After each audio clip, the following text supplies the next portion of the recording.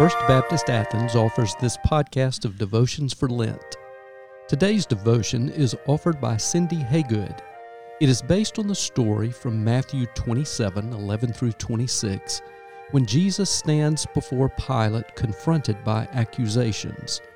The scripture is read from the Voice translation. The devotion begins with music provided by Sarah Delbene playing What Wondrous Love Is This, arranged for flute. Lay aside everything else for the next few minutes. Allow the music to settle your soul, making space to listen for God.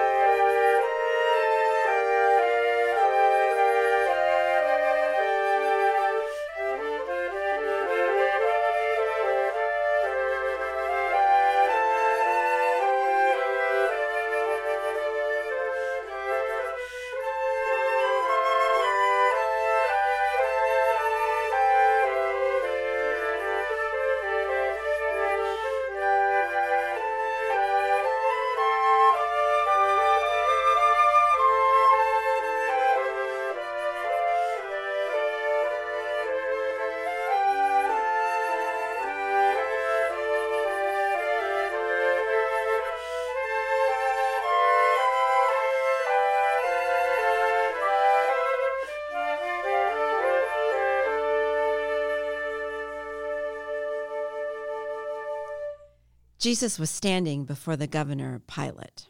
Are you the king of the Jews? So you say.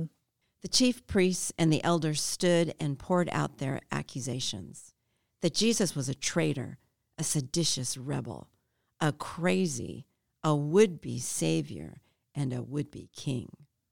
Jesus stood in the stream of accusations, but he did not respond. Do you hear these accusations they are making against you? Still, Jesus said nothing, which Pilate found rather astounding. No protests, no defense, nothing. Now the governor had a custom. During the great Jewish festival of Passover, he would allow the crowd to pick one of the condemned men, and he, Pilate, would set the man free. Just like that. Gratuitous, gracious freedom. At this time, they had a notorious prisoner named Barabbas. So when the crowd gathered, Pilate offered them a choice. Whom do you want me to set free? Barabbas or Jesus, whom some call the Anointed One? Pilate knew the chief priests and elders hated Jesus and had delivered him up because they envied him. Then Pilate sat down on his judgment seat, and he received a message from his wife. Distance yourself utterly from the proceedings against this righteous man. I have had a dream about him, a dream full of twisted sufferings. He is innocent, I know it, and we should have nothing to do with him. But the chief priests and the elders convinced the crowd to demand that Barabbas, not Jesus, whom some call the Anointed One, be freed, and that Jesus be put to death. Which of these men would you have me free? Barabbas. Barabbas. What would you have me do with Jesus, whom some call the Anointed One? Crucify him. Crucify him. Crucify him. Why? What crime has this man committed? Crucify him. Crucify him. Pilate saw that unless he wanted a riot on his hands, he now had to bow to their wishes. So he took a pitcher of water, stood before the crowd, and washed his hands. You will see to this crucifixion, for this man's blood will be upon you and not upon me. I wash myself of it. Indeed, let his blood be upon us, and our children. So Pilate released Barabbas, and he had Jesus flogged and handed over to be crucified. When I read and study this passage of Scripture, all I read and hear is skepticism.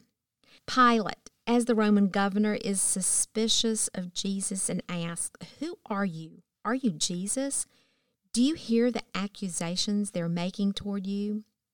Pilate's wife, even though she makes a plea to Pilate for Jesus' innocence, that's all she does. She may mostly be afraid and fearful of retribution from what her husband will do toward Jesus. Most of all, the chief priests and elders, those respected leaders in the synagogue who knew the Old Testament prophecy, these men were doubtful that this was the promised Messiah.